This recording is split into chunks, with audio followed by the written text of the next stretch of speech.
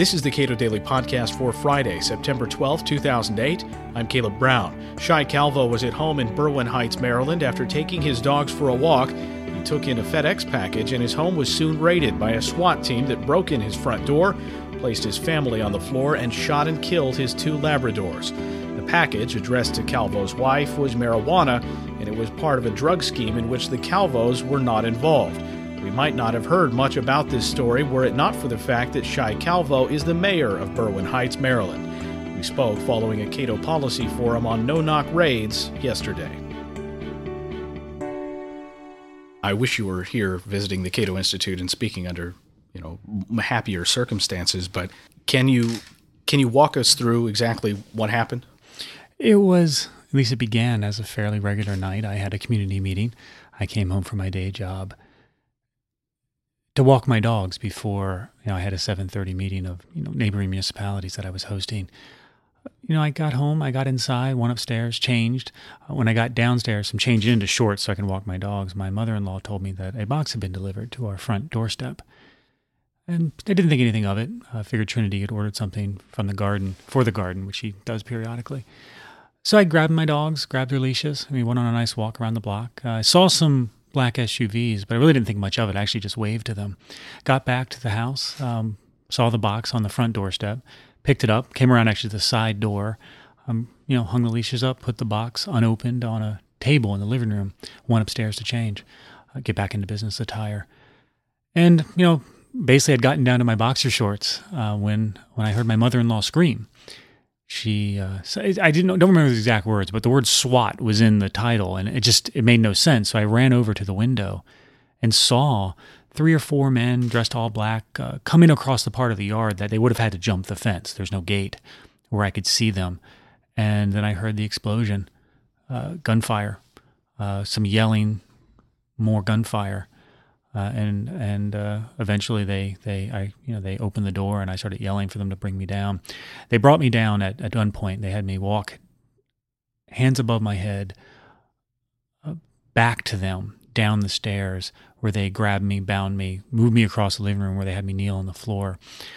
I thought it was a home invasion. I mean, they had sheriff written across their chests, but there was nothing to identify themselves. They did not identify themselves. I could see my mother-in-law laying face down, bound with a gun to her head in the kitchen. My older dog, Peyton, was in the other side of the living room, laying in a pool of his own blood. From there, it just, a lot of question, a lot of conversation. It went on for 4 hours. They didn't find anything. There was nothing to find, obviously.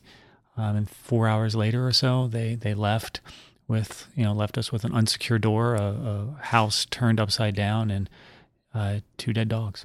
What has been your communication with the sheriff's department since that day? The sheriff's department, it was a police investigation. It was a sheriff's SWAT team. So after we had a press conference that got international coverage, the police chief, High, who at that point had already announced his resignation for unrelated reasons, he did call and he finally exonerated my family and me.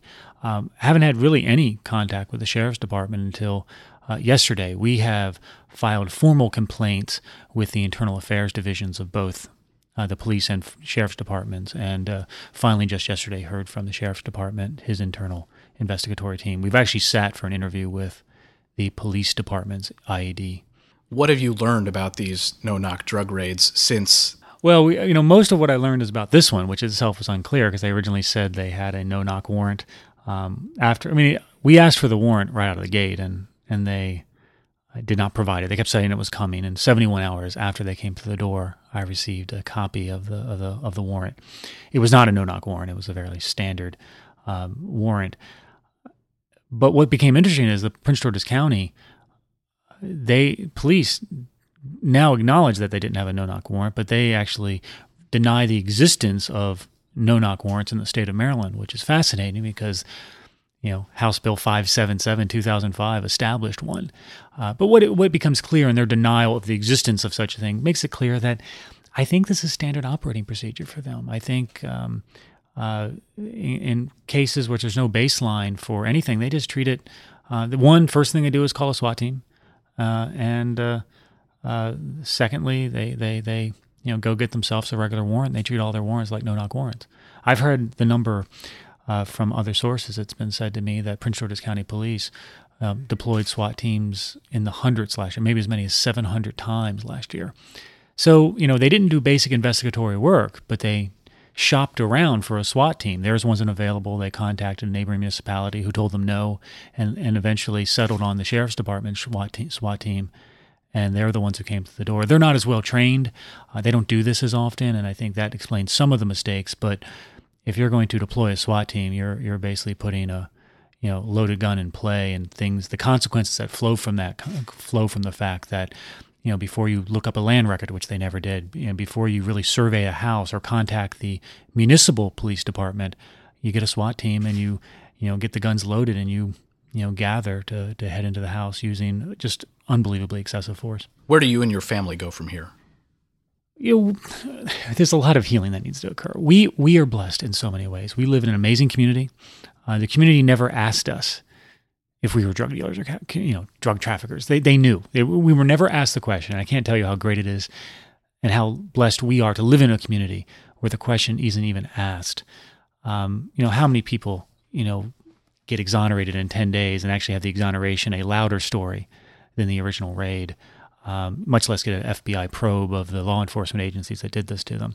So I just want to stress that we're blessed in so many ways. But what's become clear to me and my family is that our story is atypical, not atypical because it happened to us, but atypical in the fact that I think a lot of people paid attention.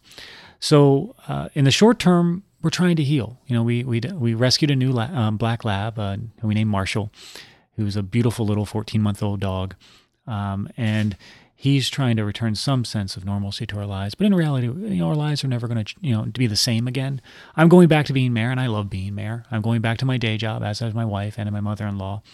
And we're going to, move forward. But, I think we also recognize that there's we have a new cause in our lives. And I certainly have, while I may not have signed up for this cause, I accept it. And I to some degree feel the weight of all the people who an event like this can ruin their lives, whether they be people of color, whether they be people who live in economically depressed neighborhoods, whether it be people who may have even made a minor mistake in their lives. Innocent is innocent. And I was taught that the police are supposed to assume innocence. And, as someone who is the mayor of a small town, but one with a very professional and high-performing police department that believes in community policing and a very different style of policing, I'll have to say that, I'm a bit bothered by, what seems to be standard operating procedure. And our hope is that our incident can bring some attention to this and help make some changes to Prince George's County specifically, so that this doesn't happen as it on a regular basis, and so many future families don't have to suffer. Shai Calvo is the mayor of Berwyn Heights, Maryland. We spoke following the Cato Policy Forum, Should No-Knock Police Raids Be Rare or Routine?, held yesterday. You can listen to the full event at cato.org.